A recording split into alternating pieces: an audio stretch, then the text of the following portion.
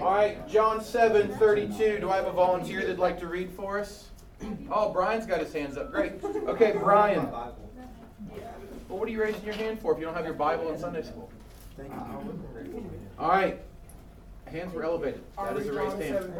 John 7:32. Uri, are you wanting to read for us? No? Okay. I'm ready. All right, James, go ahead. 32 through 36. All right. The Pharisees heard the crowd muttering these things about him, and the chief priests and the Pharisees sent officers to arrest him. Jesus then said, I will be with you a little longer, and then I am going to him who sent me. You will seek me, and you will not find me. Where I am, you cannot come. The Jews said to one another, where does this man intend to go that we will not find him? Does he intend to go into the dispersion among the Greeks and teach the Greeks? What does he mean by saying, you will see me and you will not find me, and where I am you cannot come? All right, as we closed last week, what is it that we were kind of talking about? What were the people mumbling amongst themselves that got some individuals irritated? A little louder, Nancy. Could this have been the Christ? All right. And we asked the question, where is he from? Now, why does it matter where is he from? What did we just read? What did James just read for us that's helpful if we know where he's from?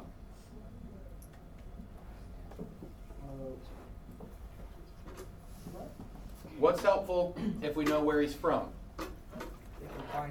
Okay, what did he know? Look at 32 through 36. Last week we spent some time talking about where he was from. Yeah, where he's going. He says, I'm going back where I came from. So, knowing where he is from helps us know where he is going. So, verse 32, what is it that we open up with? What's the first thing that this section of Scripture is talking about for us? The Pharisees heard the crowd muttering. All right, the Pharisees hear the crowd muttering. Anyone ever muttered before? Mutter? Mutter. What is it? Anybody ever muttered? Yeah. You like to say something in your breath? Yeah, it's mutter. Mumble. Yeah, but it's the idea of complaining in the mumbling. So you could say something that would be positive that would be a mumble, but the idea of a mutter, okay, is that she's married to your father.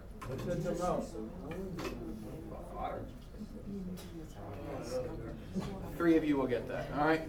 Wait, say it again. I said the idea of a mutter is that she's married to your father. Oh, I get it. You do not get it. I get it. No, you don't. Okay. Jeremy, mother and father? Yeah. Mutter, father.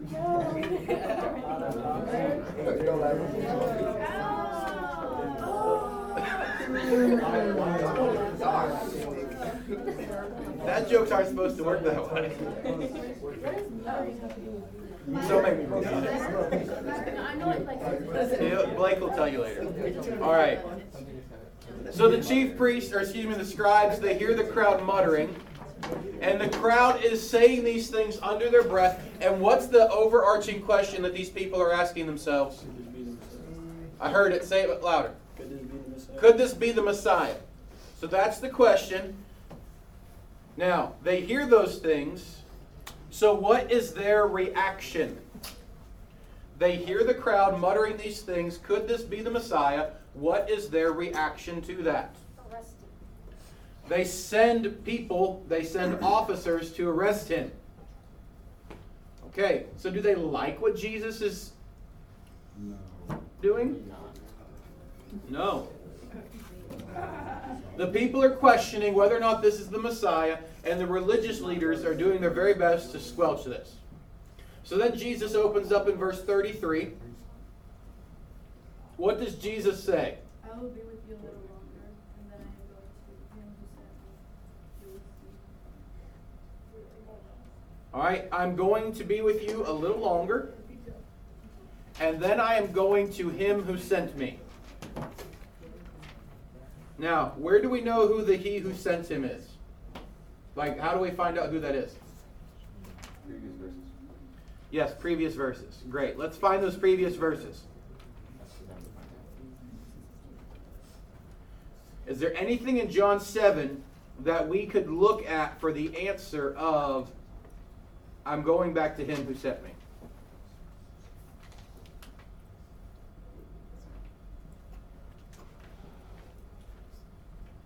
I don't see it. Oh, yeah, my fault. I got it, but I appreciate it.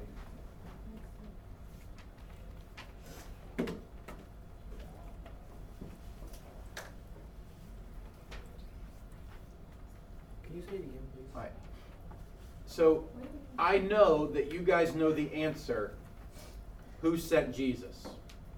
What I want you to do is find that answer in John 7. Oh, is it before or after this?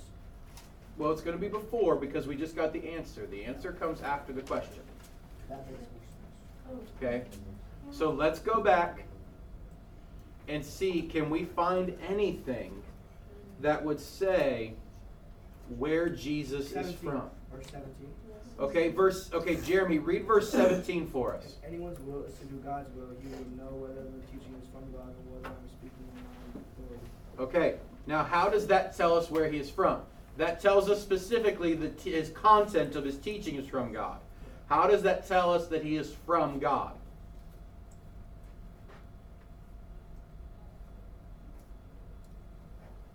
Is this the right answer? 16. Rewind just a little bit. Yeah, Abby found it in 16. Abby, read 16. But Jesus answered them, My teaching is not mine, but it's him who sent me. Now, what is his teaching? That's what Jeremy pointed out to us. His teaching is that those who know God's will are going to know that he's speaking from God. All right? So how do we know Jesus is sent from God? Because what he is teaching is from God. Those who worship God will know that it's God's teaching, and he is the one who has sent him. All right, so we now know, back to verse 33, we now know where he is going, back to him who sent him. Verse 34. Someone else read that for us. You will seek me and you will not find me. Where I am, you cannot come. All right, you will seek me and you will not find me.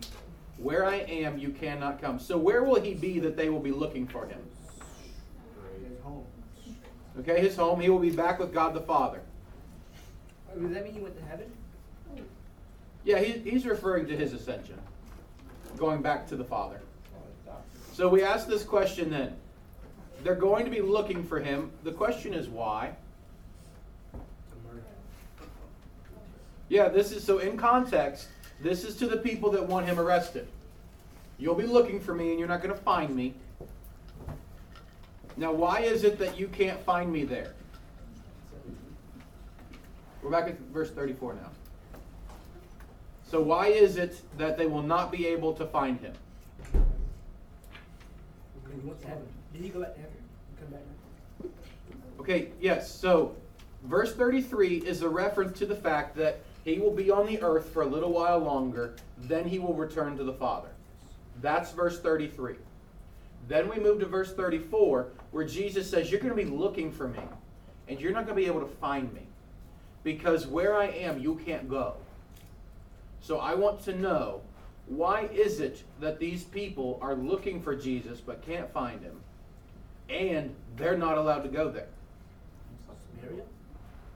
What? Could be Samaria. It's not Samaria, Jeremy. We've already identified his location is in heaven. He's going back to be with God the Father who sent him. So Jesus is with God the Father. And now Jesus is pointing out to a crowd of people that want him dead and gone, at least arrested. I'm only here for a little bit, and then I'm going back where I came from. And when I get there, you're going to be looking for me, but you're not going to be able to find me. And to make it even worse for you, you can't even go there. All right, Blake, what do you mean is it because of what they believe? Because they don't believe he's the Messiah or Christ. So then why would they be able to get heaven? Okay, they don't believe that he is who he says he is. So they're not going to be granted entrance to his home. All right? Anything else? Does that make sense to you guys? Yeah. Okay. So, do they understand that? Do they understand that Jesus is talking about ascending back to the Father's side and that these people are not going to be allowed to go there? Do they understand what he just said? No. How do we know that? In case you guys haven't figured out, since we've been working through John, I basically ask you a question that if you read the next couple phrases, it answers for you.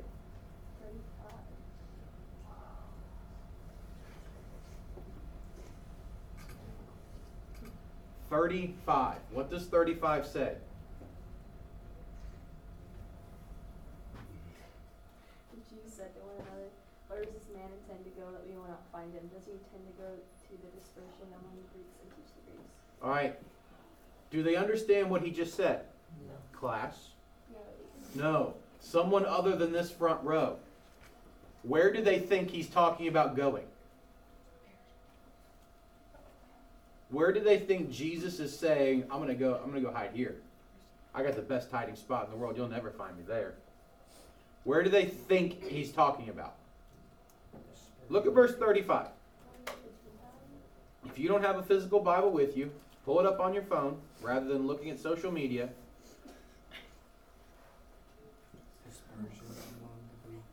Dispersion among the Greeks. What is the dispersion? Okay. What is this particular spreading out among the Greeks? Anybody?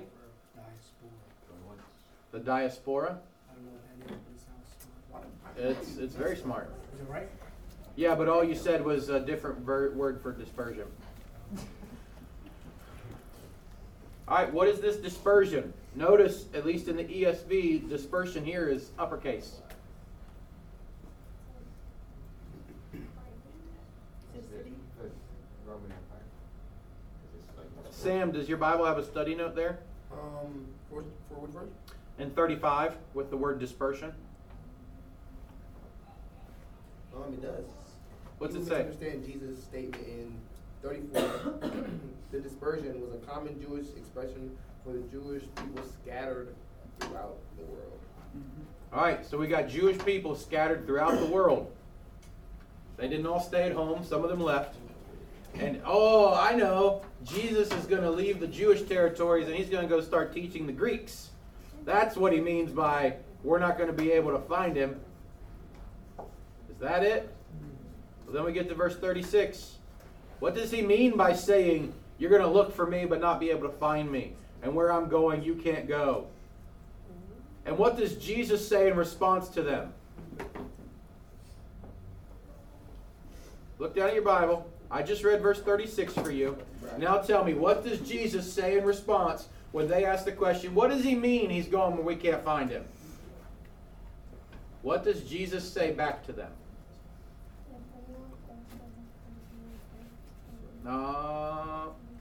No, Nancy, you're reading verse 37. You will seek me and you will not find me. What is Jesus' response to these people who want to know, what do you mean by this? Verse 37 takes us to the next passage, the next portion of the feast that this conversation, this passage is revolving around. So, they ask this question. They quote him in verse 36. Well, Jesus, what do you mean that you're going where we can't find you and that we can't go there? And what's Jesus' answer to them?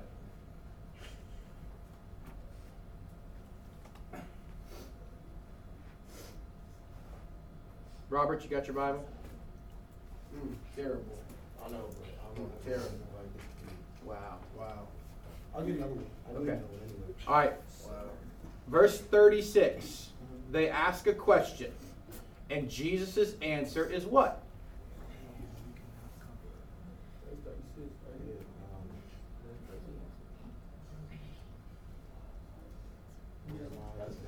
Is it in 36? Yes. The question is in verse 36. What does he mean by saying this? And Jesus responds, how? He doesn't. Ah, I got it. Finally. Blake, why don't you sit over there and mind your business? They ask a question. What do you mean by this? And he's like, On the last day. oh, the disc skipped. Like, what in the world? Okay, now, whether or not Jesus truly responded to them, we don't have record of. But here's what John wants you to know. They asked this question, and whatever happened next wasn't important because it didn't involve those people. So his immediate transition is, then on the last day of the feast, something else happens. Okay, do you guys like being ignored? Depends. No, like you're trying to talk to someone, Abby, and they just ignore you. Like my mom, when she leaves me on her. Yeah. Do you enjoy that? Really no. Sometimes. How do you say? Like she leaves me on her. Like in person? Like no one enjoys a conversation where suddenly you stop listening. Unless, of course, you're a youth pastor teaching a high school Sunday school, then you do it week after week. See what I did there? All right. But, students, John intentionally doesn't give you their response, the response of Jesus. Most likely because it didn't end well for these religious leaders that are like, what do you mean we can't go there? Well, they're headed to a very different place than Christ. So then, on the last day of the feast, someone read verses 37 through 39 for me. Sam, why don't you read those? Oh, what? John 7, 37 through 39.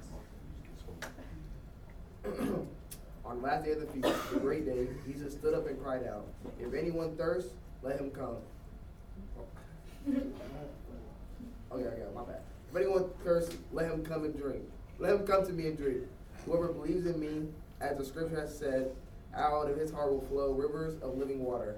Now, this he said about the Spirit, whom those who believe in him were to receive. For as yet the Spirit has not been given, because Jesus was not yet glorified. All right, so on the last day of the feast, now help me out. Bummer, it's erased off the board. How long does this feast last? 7 days. Good job, 7 days. What feast are we celebrating again? Tabernacles. Tabernacles, which is known by, what other name? Booze. Booze. All right. Oh, there was another name for it. What was the other name we had? No, Shabbat is Sabbath. You're wrong. No, what was the other name? Someone had another name for it. Tabernacles, booze, and there's another one. I remember it. I think it was, it might have been Addison with the NIV and calling it the Feast of Tents. Oh. That's probably what it was. All right. So, Feast of Tabernacles, Feast of Booths. Everyone went and camped out for a while. All right. Now, let's think about a couple things here, guys. Jesus stands up to the crowd and he cries out, "If anyone thirsts, let him come to me and drink." Now, pause with me for just a second. In the context of a Jewish society, remembering their time in the wilderness, that they would be living in a tent for a period of time, and they're commemorating that. And Jesus stands up and he says, "If anyone thirsts, let him come to me and drink." In the context of Jewish history, can you think of another time where maybe the Jews would be recalling something like that? Where the people were thirsty and they went to someone for a drink? Moses in the rock. Wait, what, Naomi? Moses. With the bitter water. Yeah. Moses and the rock. Which one? The second one. The second one. Both of them. And Both of them. And the one with the bitter water too. And bitter water. They had just left the. What is bitter water? Why are you laughing? It has an Probably a high acidity rate or something like that. All right. Excellent job, Jeremy. Okay. Jeremy pointed out to us there are at least 3 references to the Jewish wanderings and water. One of them is when they first leave. It's like almost like the first time they need to fill up their water bags. Like, you brought us to bitter water to die. Okay? And Moses throws a bush in the water and it becomes potable. Alright? Now, there are two other times that Moses specifically interacts with the people and water. And they both involve another entity. What was that other entity, Jeremy? There was Moses, the people, and then the water, but there's one other thing we're missing. Okay, the stick. What's the other one? God. What's the other one? Well, Water. Where does the water come from, Jeremy? There you go, the rock. But there's also a pool too. Okay. Now, Hey man. real quick reminder on Israelite history. The first time they come to the rock and they need water, what does God tell Moses to do? Speak to it. Speak to it. Say so. Excellent. And what happens to the rock? He strikes it. No, Right? not the first time. I'm not like, First time, he says, Moses, strike the rock, and water comes out. The second time they come to this same type story, God tells Moses to do what to get water from the rock? Speak to But he it. was so mad. But he is so angry, what's he do? Boom.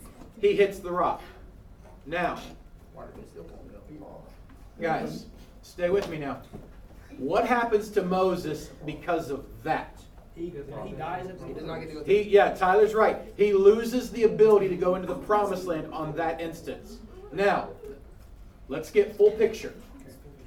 I'm a Jew, first century. I can remember reading in the Torah about the wanderings in the water and, the rock, all that. Jesus stands up and says, if anyone is thirsty, let him come to me and drink. Because why? Whoever believes in me, as the scripture has said, out of his heart will flow rivers of living water. Now, we're going to talk about that quote in just a second. But Jesus says, if anyone's thirsty, come to me and drink. Go to 1 Corinthians chapter 10.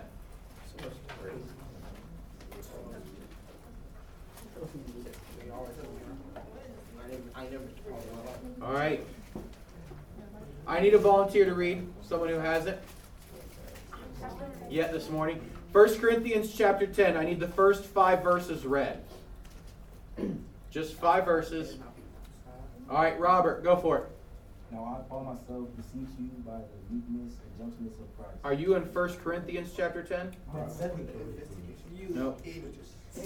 Hey, that's not Moreover, brethren, I would not that ye should be ignorant how to all that our fathers were under the clouds and all passed through the sea. All right, pause right there. Listen carefully to the next couple words that he says. And all were baptized into Moses in the cloud and in the sea, and did all eat the same spiritual meat, and did all drink the same spiritual drink. They drank of that spiritual rock that followed them, and that rock was Christ. All right. We'll pause there. Robert, according to 1 Corinthians chapter 10, who is the rock in the wilderness that they drank from? Christ. Christ. Now, think about this for just a moment. The first time, we can go back to John 7 now. The first time Israel gets water from a rock, Moses strikes the rock and provides water. The second time, God tells him to speak to the rock, and Moses, in his anger and in his sin, he strikes the rock. Okay, don't miss that picture of redemption in the Old Testament, by the way. That in order to provide life for the people, that the rock had to be hit. Okay? And oh, by the way, the rock is Jesus. But now you have Jesus standing up in this feast where they're remembering the wanderings. No doubt the Jews over those 7 days are like, oh, y'all remember when this happened and when this happened and when this happened. And they rehearsed to themselves the books of Exodus and Numbers that we know of. Like, that's what we call them. They rehearsed to themselves that time. And Jesus stands up and he says, if anyone is thirsty, come and drink from me. Why? Because the scripture has said that out of his heart will flow rivers of living water. And what question do I have to ask you now?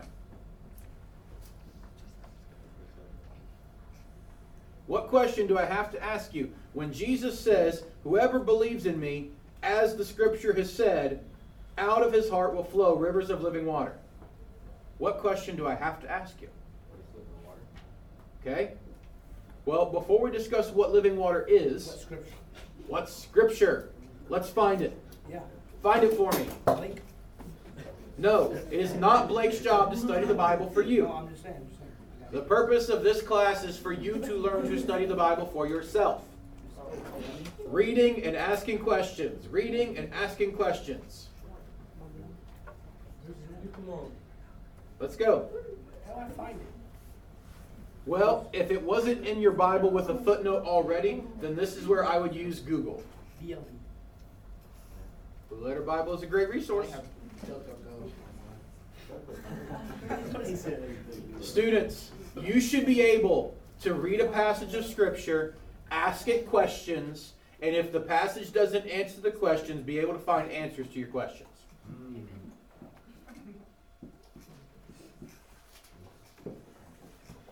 Psalm 89. All right, what does Psalm 89 say? We don't know. We're going there. Tyler says to go to Psalm 89, guys.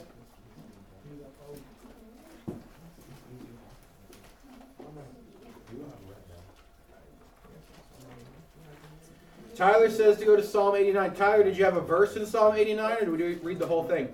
I'll check it. Because there are 52 verses, so we may have to pick up next week if that's the case. 89:3. 89, 3 and 4. All right, Tyler, go ahead and read those verses since you found them.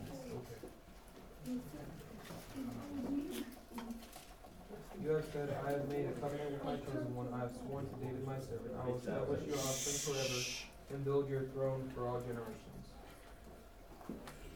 In verse, what was it? What was it? Well, we're looking for that living water aspect. Right. I thought you said scripture, not the living water thing. Scripture, there was on the verse 38, there was scripture. There was a footnote would be that say go to verse 42 in the same reference to scripture for David, and there's a footnote for N that's in Psalm 89, 3 and 4. All right. Well, that doesn't tell us because we're looking for, because notice, if you've got an ESV, other translations probably do as well, the words, out of his heart will flow rivers of living water. That is a quotation from your Old Testament. You have 1 week to find it. Let's see who comes back with it. I win.